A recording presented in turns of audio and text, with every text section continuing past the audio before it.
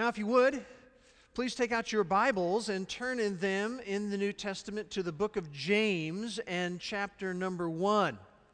If you don't have a Bible with you, there should be one under a chair in front of you. You could grab that Bible and turn in the back portion of it to page 178, and you would find yourself at James chapter 1. Now, our world, the world in which we live, is a world of change. And all kinds of things are changing around us. Technology is one of them. Technology is constantly changing. I remember when I first came to Wildwood, we were so proud that we actually had an IBM Selectric electric typewriter. Boy, were we cutting edge. And then I remember in 1987 when we got our very first, we got one of those primitive green screen computers. And we used it one time a week. Amazing. And of course now if you were to walk into our office, you would find in every office and at every workstation there is a computer to be found, and most of the staff spend a majority of their time functioning or studying on the computer. Those of you who have had computers know that there has been a blur of change that has gone on. There's been a lot of upgrading that you had to do. Maybe at one point you had a 286 computer, and then you got a 386 computer, and then you got a 486, and then you got a Pentium, then you got a Pentium 2, and maybe a Pentium 3, and I don't know where it is. Maybe Pentium 44 today, I'm not sure. But there's this constant change that goes on. We have to have a faster computer. We have to have a computer with more RAM. We have to have a computer with more memory. Not too long ago, I saw a cartoon. It came out of a computer magazine. It's an interesting cartoon. It showed a group of people sitting in a circle. And you realize by a little sign that's there, it's a support group. It's a support group of computer owners. And this one guy is speaking, and he says this: "Hi, my name is Bob, and I can't stop upgrading." Change in the world of computers. We see change all around us. And now we have cell phones that are computers, which launches us into another whole area of change, and that is cell phones. I can remember when I did not want to have a cell phone. I resisted. And now, if I leave my cell phone behind, I feel semi-naked. It's just change that happens. And we now have some elementary school kids who are running around with cell phones. And we have the texting mania that's going on. Do you know what one of the biggest problems in prisons is right now? Cell phones. People smuggle in cell phones, and they now have to do sweeps through the cells looking for cell phones and for chargers, because you have prisoners who are supposed to be sequestered who are getting on a cell phone and they can call anybody they want. We've been through all kinds of change in technology. We've gone from the VHS tape to the laser disc to the DVD, and now we're at the Blu-ray. We've gone from records to cassettes to a CD, now to MP3 and iPods. And some of you who are younger will know the tremendous technology change you've gone through, because you started out with a little bit of email, then you went to instant messaging, and now you're doing the full-scale online networking, like at MySpace and Facebook. I was thinking this week about how things have changed. I mean, I used to, when I was working on my messages and I needed a particular fact or a piece of information, you know what I had to do? I had to leave my office, get in my car, and drive across town to the library to look something up. Now I just Google. And do you know that prior to 1998, that wasn't even a word in the English language? In fact, it took till 2006 for the Webster's Dictionary and the Oxford Dictionary to add the word Google to it. All kinds of change. Technology change and people change. When I came to Wildwood, I had been married for 6 years, and I had one 18-month-old. And then by 1982, I had 3 little ones. We later on added the caboose of Jennifer. And I just want you to see what we looked like in 1982 with those 3 little ones. Things have changed. Rebecca, who is in the middle of that picture, has not only grown up and gotten married, she has 2 sons of her own. And you can see what happened to me, and it's not very pretty at all. I'm in my 29th year here.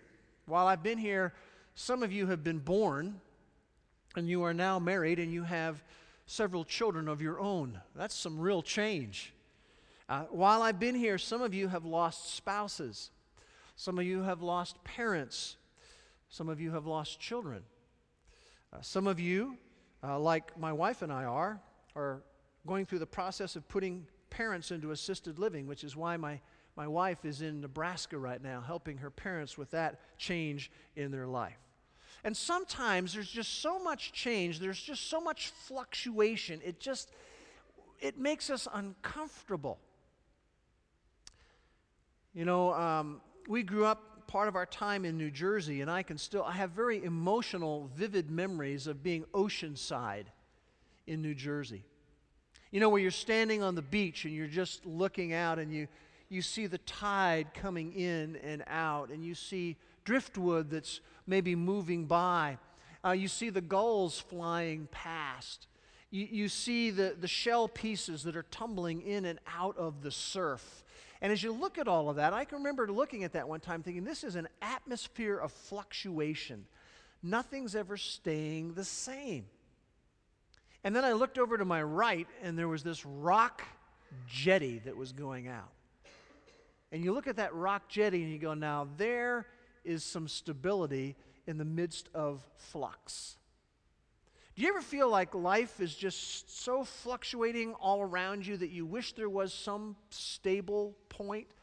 Do you ever feel like life is full of fluctuation? The changes are swirling around you. You can have this sensation that everything's always shifting, that nothing is stable. But I want you to know, men and women, there is a rock. And that rock is Yahweh God, the God who wants to have and does have a personal relationship with us. I want to talk about what I have entitled today, the one you can count on. The one that you can count on. And the focus we're going to look at today is on the immutability of God. And some of us, when we hear that theological term, immutability, we're not quite sure what that refers to. But the word immutable means this. It means unchangeable. Immutable means that someone or something never varies. And so when we want to talk about today, when we talk about the one that we can count on and the immutability of God, we're talking about how God is unchangeable and how God never varies. And so if you are distressed by some of the changes in life, and they come in all different flavors, then this is a message for you. Now, if change is not a problem for you now, wait a little while and that'll change in your life. I guarantee it.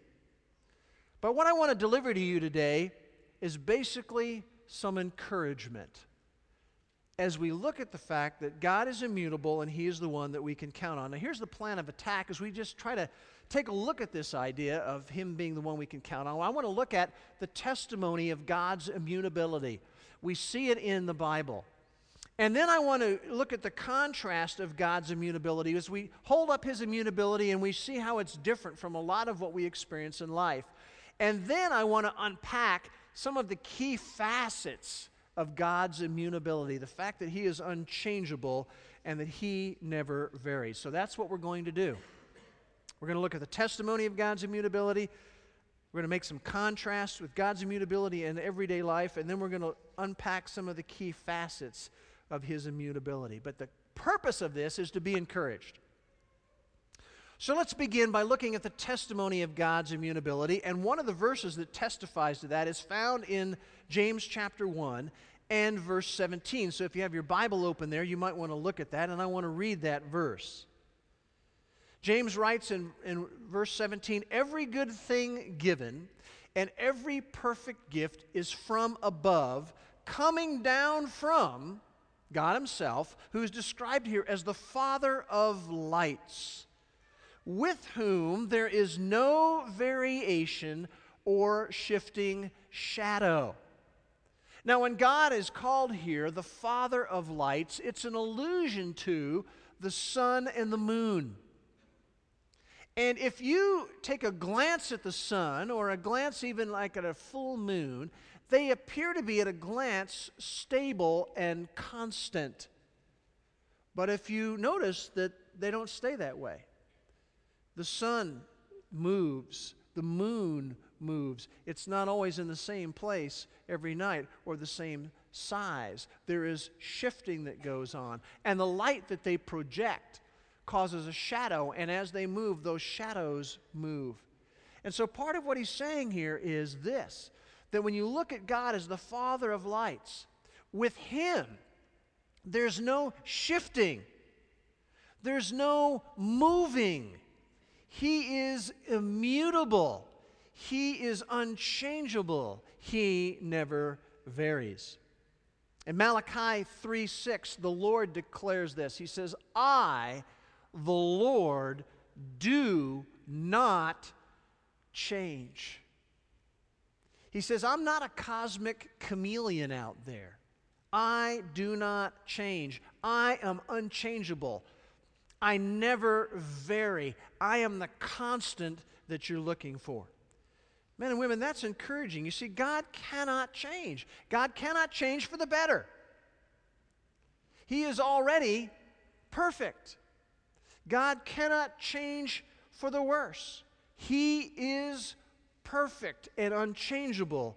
He never varies. That means there's never going to be any improved version of God. God's not evolving in some way, and we're going to wait around. Let's wait around for another year for the improved version to come out. He's not like that. There's not a deterioration with God. He's never devolving down. He is unchanging. He never varies. He is the fixed reference point in the sea of life. And we need that.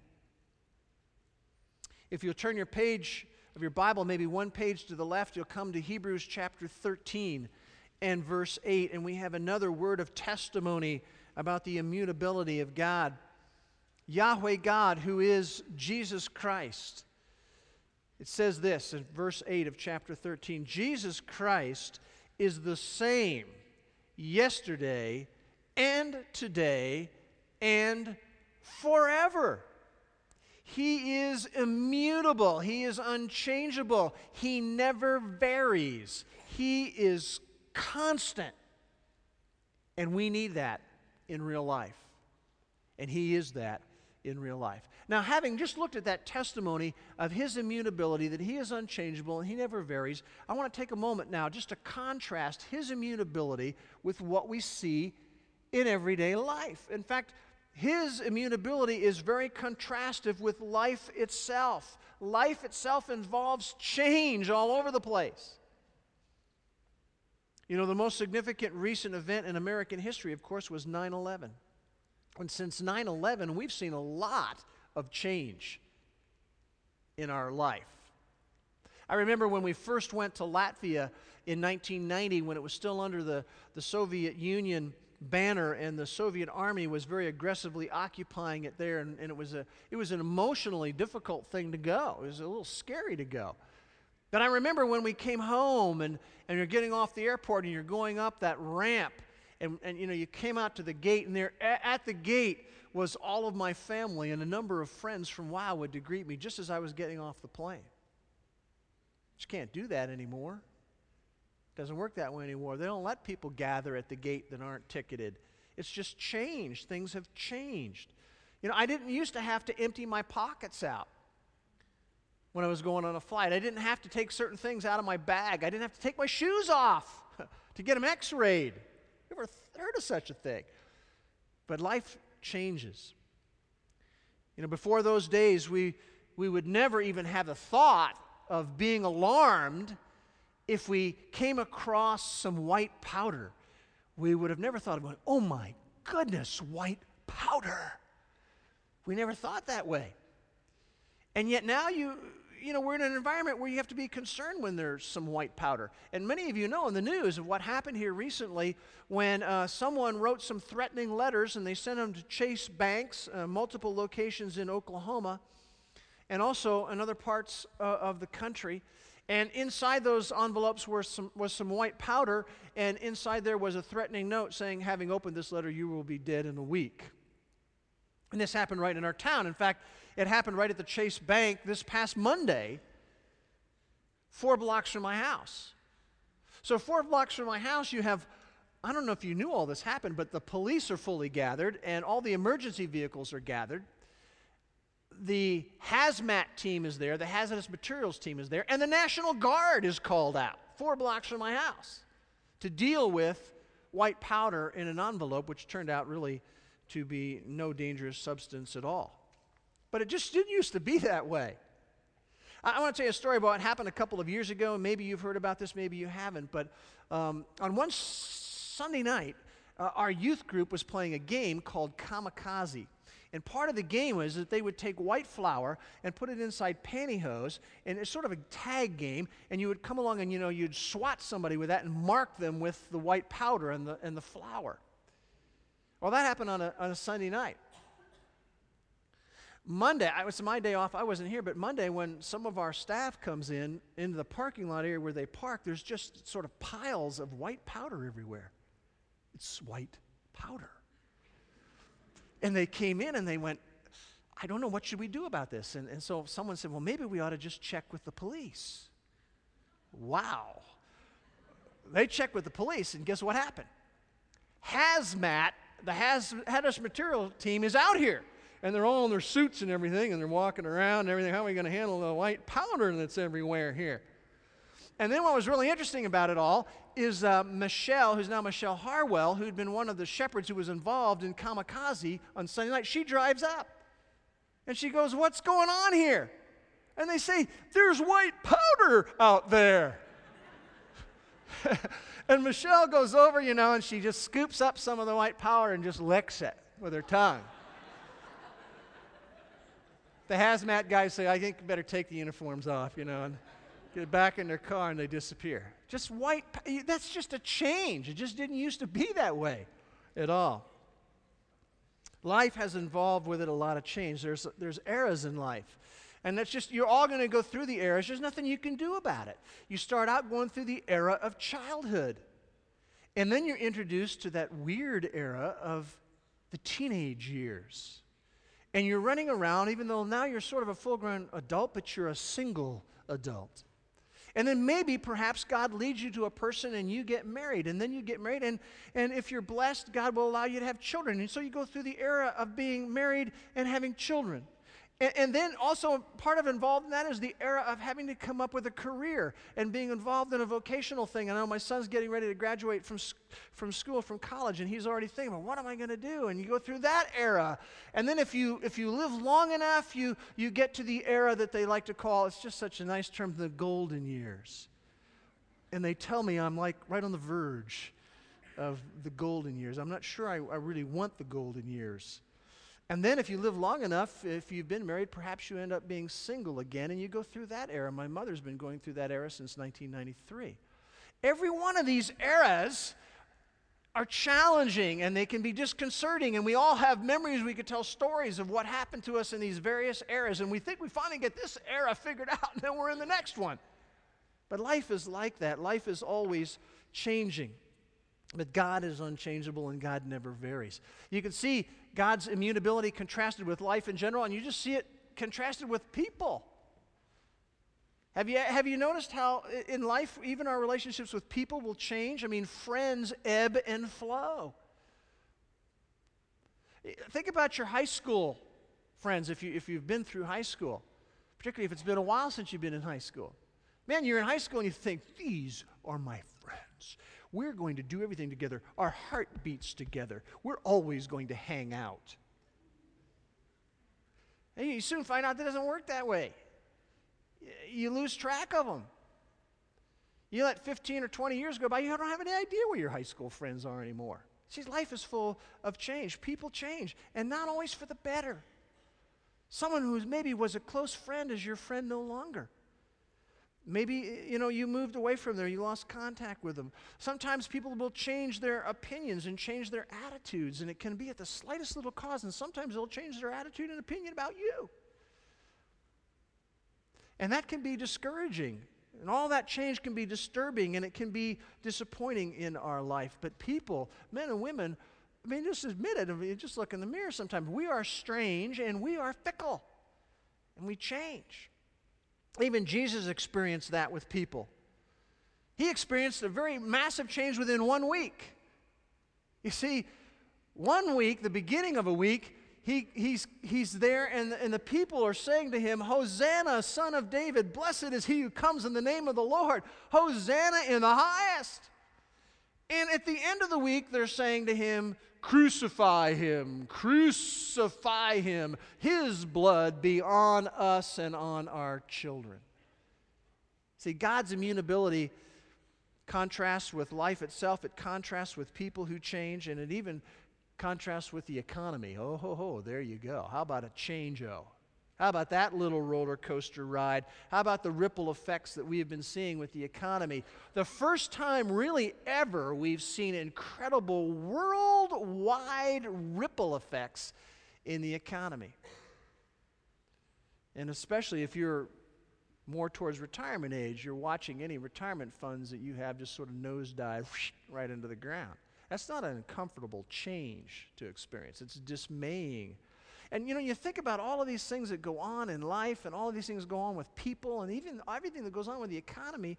And you think what we need is some stability here. We need something, we need a rock. We need help. As our waves of change are just crashing all around us, we long for a rock in the midst of all of that, especially when we feel very small as all that change is happening.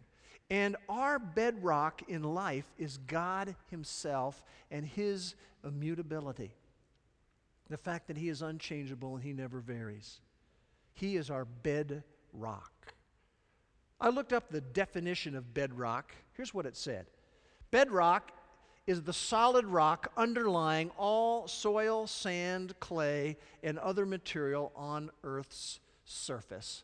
And God himself is our bedrock. He is the solid rock underlying all that we experience in the life of this planet. Now, I want us to have a little better grip on that, though. We've seen some of the contrast, but let's unpack some facets of God's immutability so we can get a real good grip on it. I want to look at several. Number one, the first facet is that his character does not change. We saw that in James 1:17. With him there is no variation. There is no shifting that goes on. Hebrews 13:8, we saw that. He is the same yesterday, today, and forever. His character does not change. It does not change.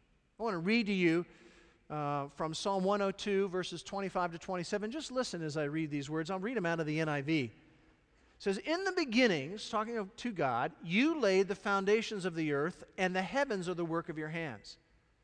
They will perish, but you, God, remain. They will all wear out like a garment, like clothing you will change them, and they will be discarded. But you, God, remain the same, and your years will never end. See, time takes a toll on us.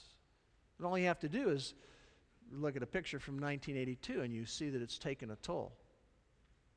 But time has no influence on God. None.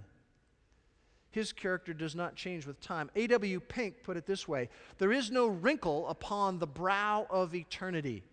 Therefore, his power can never diminish, nor his glory ever fade. His character does not change. Now, that's not true with people. I mean, as people, our tastes can change, our outlook can alter. Some of the sometimes what you deal with as you grow older is battling being cynical about things. I've got everything figured out, and it's just the same replay of everything I've ever seen before. But see, God's not like that. God is never moody. God is always in a receptive mood. He has no office hours. He doesn't say, you know what, I'm going to pull the blinds and I hope nobody comes by. He's not like that. God's affections for you and for me never wane. His character does not change. God is just.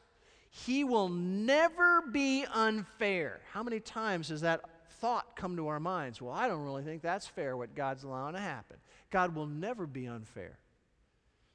God is good. He will never do evil to you or to me.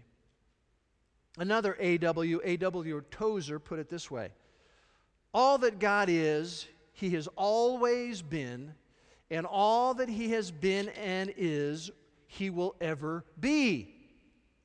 You see, His character does not change. Not just the first facet of His immutability. The second one I want us to look at is that His eternal plans do not change. His eternal plans do not change. Now that's very, very different from what goes on in our culture. You look at treaties and agreements. How about political promises? Boy, we're getting a lot of those thrown at us right now. Hey, listen, treaties are made and they're broken. Agreements are made and they're broken. Political promises, I'm not sometimes sure why they're made, but they're all often broken. But you see, God's not like that. We made a commitment and a plan when we got married. We would say, well, I'm making a covenant that I will be married to this person until death do us part. But sometimes it doesn't work that way. Sometimes a couple ends up being discouraged and derailed from their covenant promise. Sometimes you just decide, I'm going to give up. Or maybe the other person abandoned the covenant. The plan was married forever. Life isn't always like that, but His eternal plans do not change. Turn with me to the book of Isaiah in the middle of the Old Testament, a little to the right of the book of Psalms, and Isaiah chapter 46. Isaiah 46. I want to read a couple of verses from Isaiah 46, verses 9 and 10. His eternal plans do not change. Isaiah 46:9, remember the former things long past. For I am God and there is no other. I am God and there is no one like me. Verse 10, declaring the end from the beginning and from ancient times things which have not been done, saying, listen to this, now here we go. My purpose will be established and I will accomplish all my good pleasure. His eternal plans do not change. Turn over a few chapters to the left to chapter 14 of Isaiah. Isaiah chapter 14. And notice what the Lord has to say in verse 24 of chapter 14. The Lord of hosts has sworn, saying, man, this is an amazing statement. Just as I have intended, so it has happened. And just as I have planned, so it will stand. You think about the political upheaval that might be coming in our culture. You think about the economy collapse and the ebbing and the flow and the comeback, and who knows what's going to happen. Well, His eternal plans do not change. Just as He intended, so it will happen, and just as He has planned, so it will stand. In fact, in Psalm 33, verses 10 and 11, it says this, the Lord nullifies the counsel of the nations. He has frustrated the plans of the peoples. The counsel of the Lord, though, stands forever. The plans of His heart from generation to generation. What He does in time, He planned from eternity. Now, sometimes people go, wait a minute, doesn't it say in the Bible that God changed His mind or God relented? And we've talked a little bit about that in the book of Jonah from chapter 3 and verse 10. And if you go back and you look at those contexts, you'll find out that in those contexts, the issue at hand was always conditional in some way. Sometimes conditional upon repentance on the part of those who are listening. Sometimes conditioned upon intercession on the part of somebody else. But and you can look up Jeremiah 18, verses 7-11. It's one of verses 7 to 11. That's one of the passages that deals with the fact that sometimes God makes a conditional thing, but when it comes time to His eternal plans, they don't change. When God says, this is the plan that I have, it will happen. His character does not change. His eternal plans do not change. The third facet I want us to look at is that His promises do not change. Boy, is that different from what happens in life, right? The promises of people. Every single one of us has been disappointed by the promise of someone else who promised to do something, maybe with good intentions, maybe just half-hearted, but they promised and they didn't do it. In fact, every one of us is guilty of that, of making a promise to do something and we didn't do it. But it's not that way with God. His promises do not change. In Numbers 23:19, it says this, God is not a man that He should lie. Does He speak and not act? No. Does He promise and not fulfill? No. His promises do not change. If He promised it, you and I can count on it. In Philippians 1:6, it says that He who began a good work in you will complete it. You can count on that. It's a promise from God.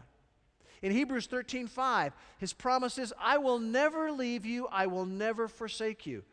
That is a promise from Him. You can count on it. In 1 Corinthians 10:13, He says, my promise is I will never allow you to be tempted or to be tested beyond what you are able to endure. Think about what you're going through now. And some of you think, I don't know if I can endure this. The promise is He won't allow you to get in over your head.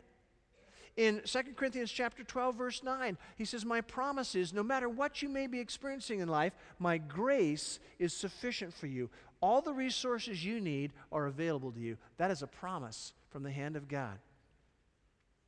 And His promises do not change. John 14, He said as He left the disciples, I'm going to go and prepare a place for you, that where I am, you can come and be also. That is a promise from God.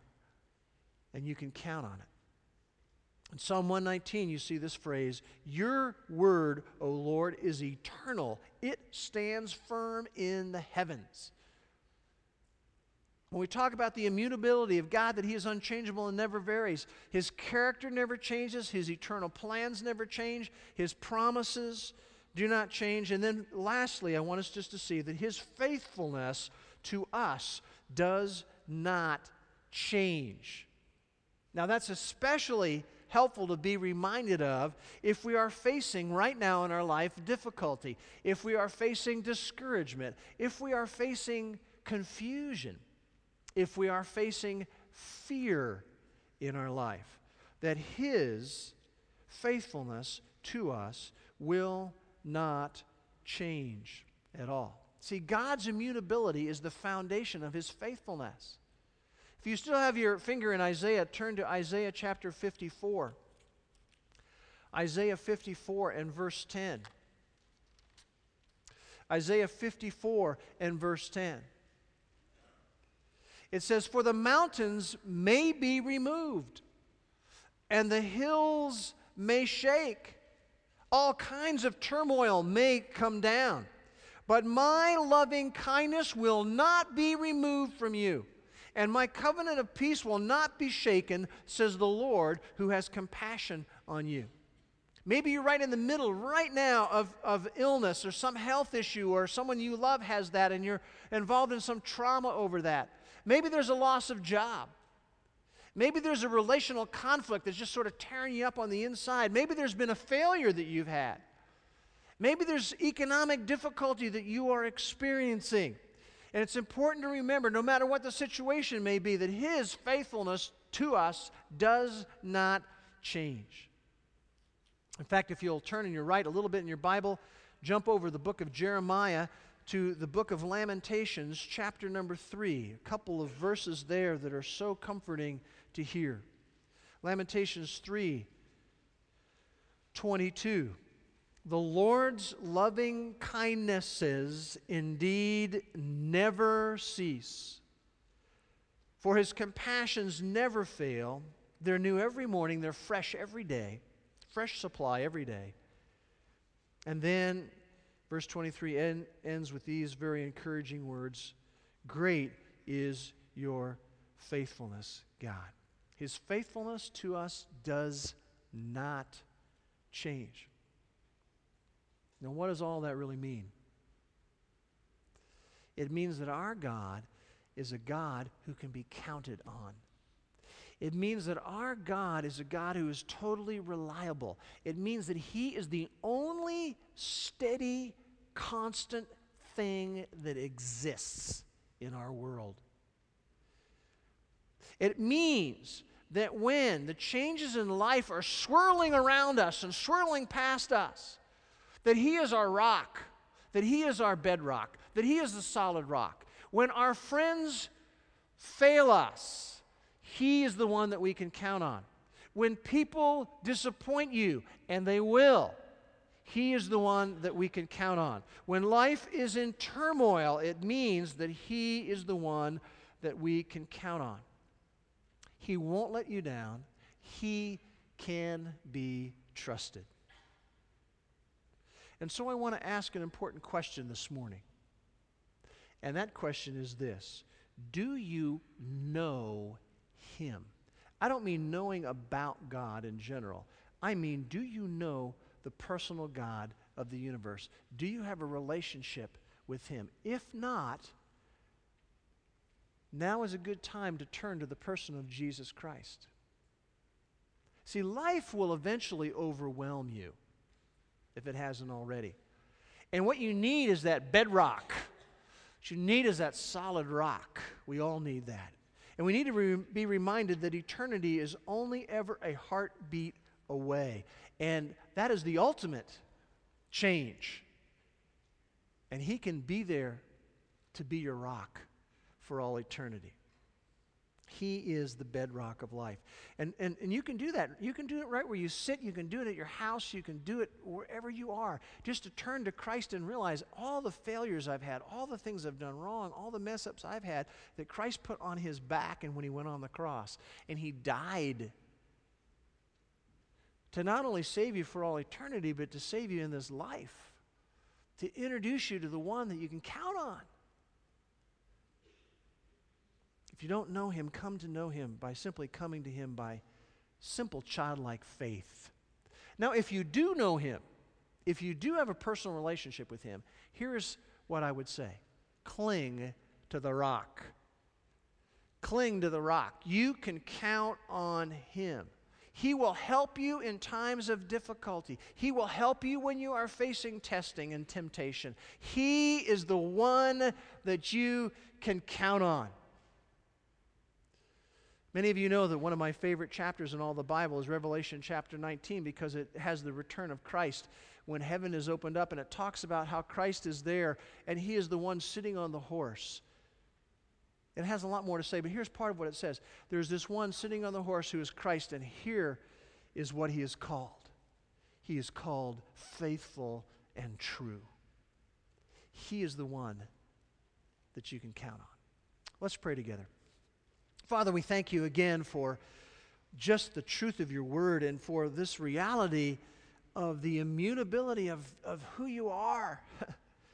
That we can count on You, that You're unchangeable and that You never vary. And Father, I would pray everyone who hears my voice might know what it is to know the one who is the bedrock of life.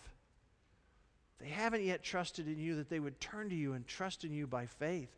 And Father, for those of us who know You, we realize a lot of times we lose sight of the fact that You are the stable point of everything, that You are our bedrock.